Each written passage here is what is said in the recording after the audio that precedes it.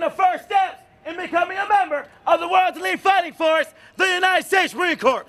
The Marine Corps The commanding voice of authority, a drill instructor at Marine Corps Recruit Depot, San Diego. It was a voice like this that Lee Harvey Oswald heard when he arrived for boot camp on October 28, 1956. He was just 10 days beyond his 17th birthday. The Marines would instill discipline in Oswald, or at least try to. Like all leathernecks, he learned to obey orders from his superiors without question or hesitancy. He also learned something else, to shoot a high-powered rifle.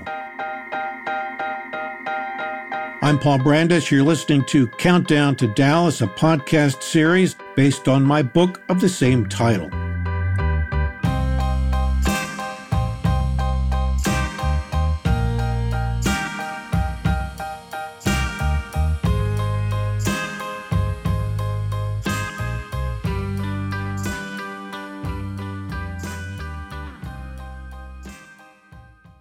Last week I mentioned that Oswald's childhood was frankly a mess. In 17 years, he had lived in 21 places and attended a dozen schools. Teachers, neighbors, even his own family told of his problems, not the least of which was an explosive temper, a penchant for violence, and fantasies about killing, including an alleged desire to assassinate President Dwight Eisenhower. In short, this was an unstable and dangerous man. From now on, you will live, sleep, eat, and train as a team.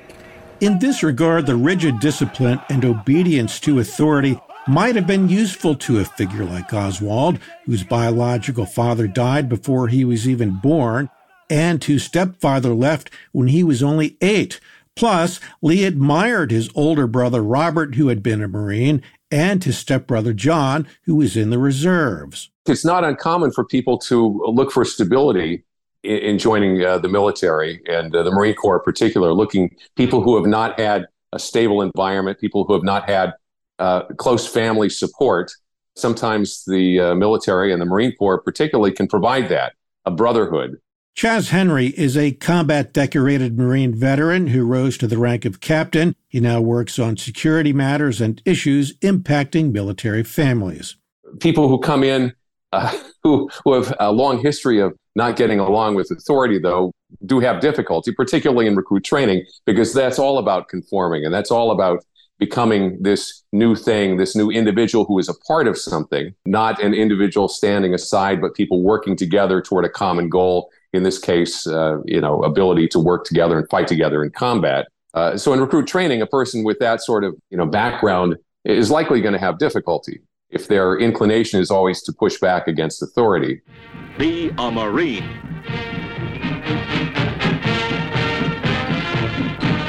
Like this 1950s Marine film says, Oswald was trained all right, and for every Marine, that begins with their rifle and learning the rifle creed. Here's a training video from that era. This is my rifle. There are many like it, but this one is mine. My rifle is my best friend.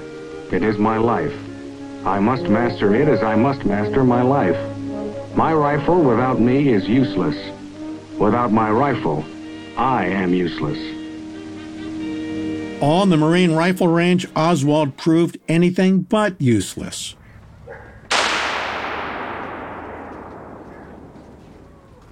That's a Garand M1 standard issue in the 1950s. Oswald was put through an intense training program in which he learned sighting, aiming, and manipulation of the trigger. He then went through what's called dry firing, when he assumed a variety of positions with his rifle.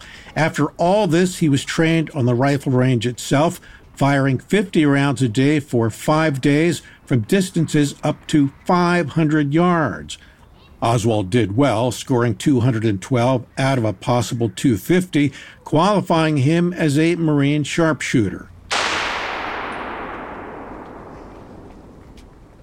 2.5 years later, as his time in the Marines was winding down, it was May 6, 1959, Oswald's skills had slipped a bit, but he still scored 191 out of 250, which qualified him as a marksman. Let's place this in broader context. For that, we have the Warren Commission testimony of two Marine experts. Major Eugene Anderson is first. He was assistant head of the marksmanship branch of the Marine Corps. He said, quote, I would say that as compared to other Marines receiving the same type of training, that Oswald was a good shot, somewhat better than or equal to, better than the average, let us say. As compared to a civilian who had not received this intensive training, he would be considered as a good to excellent shot, unquote. And Sergeant James Zomb, the non-commissioned officer who led the marksmanship training unit at Marine Corps School in Quantico, Virginia, testified, quote, I would say in the Marine Corps he is a good shot, slightly above average, and as compared to the average male of his age throughout the United States, that he is an excellent shot, unquote.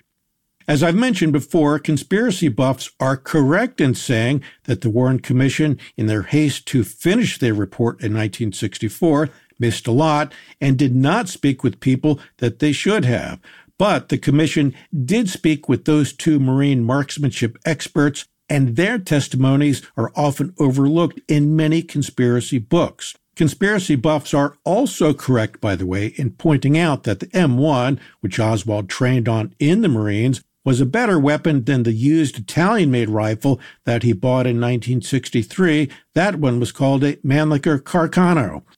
They're right, but then again, like any good Marine rifleman, Oswald practiced and knew that weapon inside and out. There's one other thing, too. I mentioned Oswald's Marine proficiency from 500 yards. It's worth noting that the distance from the sixth-floor window of the Texas School Book Depository to the back of President Kennedy's head on Elm Street was estimated to be just 88 yards. Oswald had proven himself to be a sharpshooter from distances more than 5.5 times greater. Now, the one thing that many conspiracy buffs tend to look at when exploring this period of Oswald's life is his posting in Japan at a Marine Air Control Squadron at Atsugi Naval Air Station near Tokyo. I'll get to that in a minute. But before continuing, let's go back to episode 1 for a minute and remember those baseline behaviors that Lee Harvey Oswald was associated with. The anger, the lack of social skills, resentment of authority, a penchant for violence, and an inability to fit in. That's not me saying all that. It's his teachers, neighbors, relatives, a social worker, and psychiatrist. Lee didn't leave all that behind when he enlisted. It came with him. This is important. These behaviors were the constants that ran through Oswald's life. As a teen, in the Marines, in Japan, the Soviet Union, that's in a later episode, of course, and back in the States, right up to the very end, in fact. Oswald's surroundings changed constantly, but not his psyche.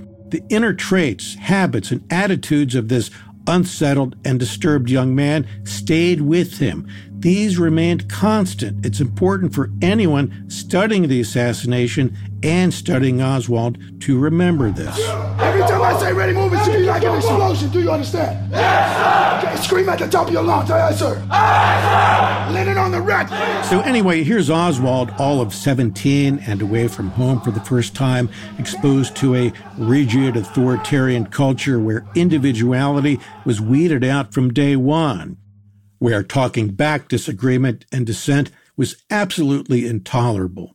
Boot camp in San Diego had been so rigid, so disciplined, that the lifelong baseline behaviors of Oswald that I've mentioned before, the ones cited by teachers, neighbors, his own family, and so forth, were repressed. But after graduating, they surfaced again. After San Diego, he spent several months at bases in Mississippi and California, learning skills that would qualify him as a radar operator. One Marine who knew Oswald was Alan Feld, who told the FBI in 1964 that Oswald was, quote, an argumentative type of person, adding, and I'm quoting again, not popular with other recruits, and his company was avoided if possible, unquote. Feld added that Oswald, who, as we've established, grew up in an economically challenged family, disliked people of wealth. He also disliked people in authority, and according to Feld, named former President Harry Truman and the current president, Dwight Eisenhower. Oswald did not like Eisenhower. Such was his sense of superiority that the teenage Marine private even took it upon himself to criticize portions of Eisenhower's command of the D-Day invasion. But Oswald's feelings went well beyond mere dislike. Among the tens of thousands of pages concerning the assassination that have been released by the government in recent years includes an apparent desire to kill. Larry Sabato is director of the Center for Politics at the University of Virginia and author of the acclaimed Kennedy Half Century. He spoke on CBS. I had not realized before I read one of these new documents that Lee Harvey Oswald in the mid-1950s, during President Eisenhower's second term, had threatened President Eisenhower's life. This was not reported to authorities. It was by an acquaintance of his in the military. He said it to that acquaintance and indicated he wanted to see Eisenhower die, and he'd like to be the one to do it because he was an oppressor of poor people. When you look at Oswald's life, you see that there is this strain of violence. He has violent tendencies and expressed them well before November 22nd with other violent activities and threats. Another Marine, Daniel Powers, testified also in 1964 that Oswald was a, quote, loner whose general personality would alienate others. Powers also observed that Oswald didn't seem to fit in with the Marine culture, describing him as, quote, an oddball from the Marine Corps' own definition of what a Marine is ideally supposed to be, unquote. So we get a general picture of Oswald standing out because he was different. There's nothing wrong with being different, of course, though individualism doesn't exactly mesh with the Marine ethos. Some Marines began to pick on him. They called him Ozzy Rabbit. It wasn't only Oswald's behavior that was different. His interest in a political and economic system that was different from America's also began to emerge. What sparked this interest probably has roots in a few things, notably the conditions he grew up in, but there is also something else. New York, and Julius Rosenberg arrives at the federal court to receive sentence for betraying his country's atomic secrets to Soviet Russia. Appearing with him is his wife Ethel, adjudged a full partner in this treacherous crime. Oswald's anti-Americanism can also be traced to the trial, conviction, and ultimate execution of Julius and Ethel Rosenberg for passing U.S. atomic secrets to the Soviet Union. That he picked up a leaflet in New York City about the coming execution of the Rosenbergs. And as he reads this, it begins to show him that there's a way of finding himself by opposing the established order. That's investigative journalist Edward J. Epstein speaking to PBS's Frontline back in 1993. Oswald himself said in a 1959 interview after he defected to the Soviet Union that the plight of the Rosenbergs somehow resonated with him. In his massive book on the Kennedy assassination, Reclaiming History, Vincent Bugliosi writes that, quote, Lee had probably found a metaphor for the outward expression of his dissatisfaction with his life, for the rage of a child who believed he had been abused and neglected not only by his mother, but also by the schools, the courts, the entire system, unquote. In any case, now that he was in the Marines, his interest in communism, the Soviet Union, and the Russian language began to bloom. A news story gets shared by a friend on social media, or you catch a tweet that really makes your blood boil. But how do you separate fact from fiction? That's the premise behind Disinformation, a 10-part series from Evergreen Podcasts and Emergent Risk International coming this fall. Tune into Disinformation wherever you get your podcasts, and remember, don't believe everything you read. Welcome to Anthology of Heroes, the podcast that explores the most pivotal moments of history through the eyes of those who lived it. In this podcast, we don't spend our time recounting facts and dates. Instead, we follow in the footsteps of national heroes, kings, or ordinary people who lived and breathed the moments that shaped our world. We're not hemmed in by eras, borders, or religions. Instead, we seek out the tales of those who defied the odds and fought passionately for their beliefs. Whether they're right or wrong is up to you to decide. From Vercingetorix's doomed rebellion against Rome, to Osceola's unshakable war against the USA, all the way up to the inspiring Sobibor concentration camp uprising in World War II, each episode is an immersive listening experience, blending music and sound effects to really draw you into the story. Our episodes go for about 45 minutes, making them perfect for your commute, and are crafted using a wealth of historical sources, which I list on our website if you want to learn more. I'm the host, Elliot Gates, and I'm thrilled to have you joining me as we uncover history's hidden gems and illuminate the faded pages of our past.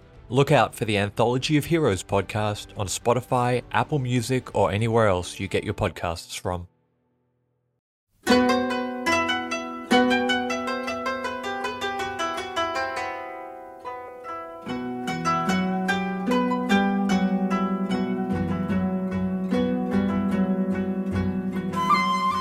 All this is a backdrop for Oswald's next posting, Japan, where he was stationed at Atsugi Naval Air Station near Tokyo. It was the first time Oswald had ever been out of the United States. This portion of Oswald's brief Marine career is of intense interest to conspiracy buffs. Again, here's Edward J. Epstein speaking on PBS's Frontline. What he arrived at Atsugi Air Base in Japan wasn't simply an Air Force defense base. It was a CIA base, and the CIA program taking place at that base involved one of America's most secret and important reconnaissance missions, the spy plane which became famous as the U-2 plane. The inference here is that this was somehow fishy, that Oswald was deliberately stationed at Atsugi by the Marines to be near this super-secret CIA reconnaissance program.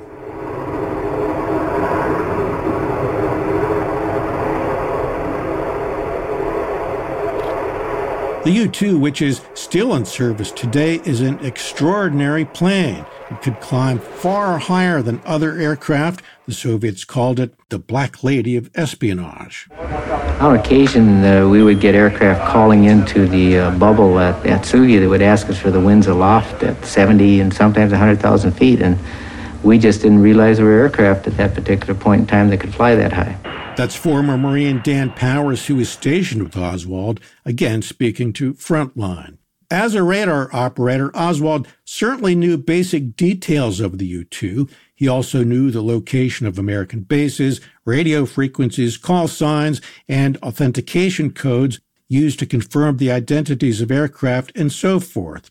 Conspiracy buffs claim that when Oswald defected to the Soviet Union in the fall of 1959, he offered to give the KGB this sort of secret information. We'll discuss this in a later episode, but for now, I'll come back to Reclaiming History and Vincent Bugliosi, who notes, and I'll quote, although conspiracy theorists have made much of Oswald's brief proximity to the U-2, there is no evidence that his particular unit actually dealt with the spy plane's operations, nor is there any evidence that Oswald displayed more than a normal curiosity about the plane, unquote.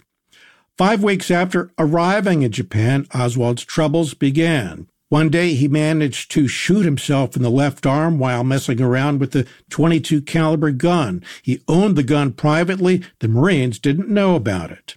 This was regarded as a minor offense, but still it led to Oswald's court-martial, the first of two. He was later sentenced to 20 days in the brig, fined, and demoted to private.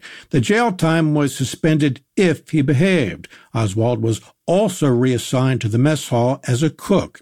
Oswald thought he was being treated unfairly. He would later admit that around this time he first had thoughts of defecting to the Soviet Union. Months later, there was another incident. In 1958, he was court-martialed again, this time for pouring a drink on a fellow Marine and challenging him to a fight. This time, Oswald was thrown into the brig. Well, I think that changed him. When he went to his second court-martial, he went to the brig for over 45 days. Jack Swike was an intelligence officer at Atsugi. He never knew Oswald, but later spent years investigating his time there. And if you've ever been in a Marine Corps brig, that'll change most people. I mean, that's a hard-time prison. So when he came out, he was pretty bitter.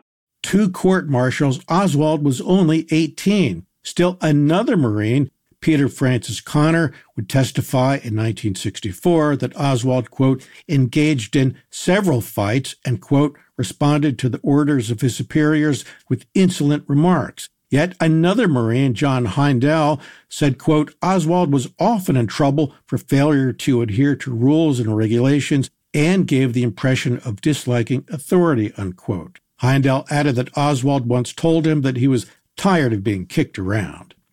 Oswald's behavior in the Marines seemed an extension of the baseline behaviors that I've mentioned before. We spoke about this in episode 1, the Oswald who threw rocks at other children, the Oswald who pulled a knife on his own brother, who punched his own mother, who was, teachers and neighbors said, and I'm using their words, strange, a bad kid, vicious almost, the boy described by a psychiatrist as having fantasies about, quote, omnipotence and power, the boy who said he disliked everyone, and again, the teen who expressed an interest in killing President Eisenhower. Zweig, whose book on Oswald is called The Missing Chapter, Lee Harvey Oswald in the Far East, says Oswald's self-inflicted troubles meant the end of any initial thought he might have had of staying in the Marines. Now, there's two Oswalds. The first one that came there, he was happy-go-lucky. He found a home there. He wanted to extend his service. He enjoyed Japan. He got into trouble, and then he asked that his extension be cut off. And, of course, the command cut it off anyway and said, you're going home in regular time. You're not extending you because you've been in trouble and you're a problem.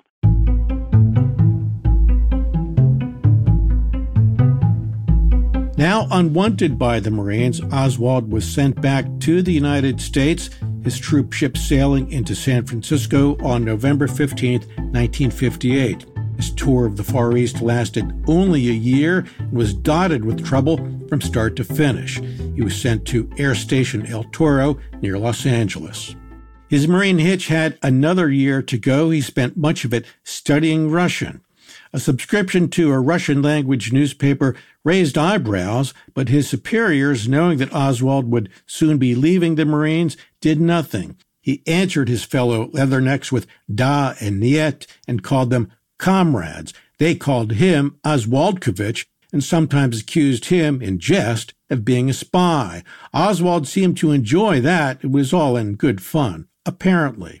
But Oswald also sometimes called his fellow Marines, quote, American capitalist warmongers. Joyous followers of Fidel Castro sweep triumphantly through the Cuban capital.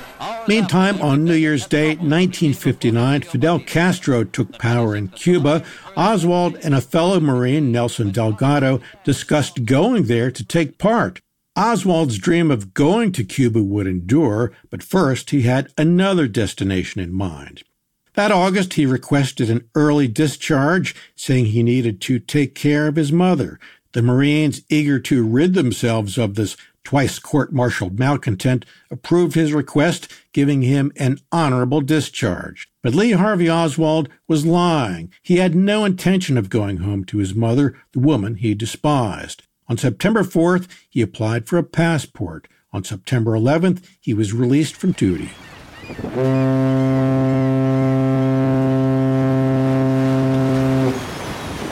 9 days later, in his native New Orleans, he boarded a steamship, the SS Marion Likes. It was the first leg on a voyage to his dream destination, Moscow.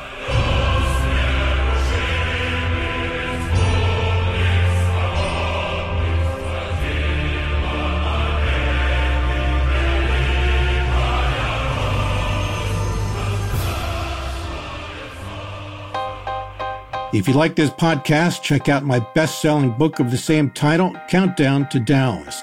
Special thanks to Chaz Henry, Semper Fi Sir, also to historian Stephen Beschloss. Sound from the PBS program Frontline, its 1993 episode titled Who Was Lee Harvey Oswald, is highly recommended. Also from the 6th Floor Museum in Dallas, the U.S. Marine Corps Archives, British Path Newsreels, and WBBM News Radio in Chicago. Our editor and producer, Aaron Land. Audio engineer, Sean Rule Hoffman. Executive producers, Michael DeAloia and Gerardo Orlando. I'm Paul Brandis. Thanks so much for listening.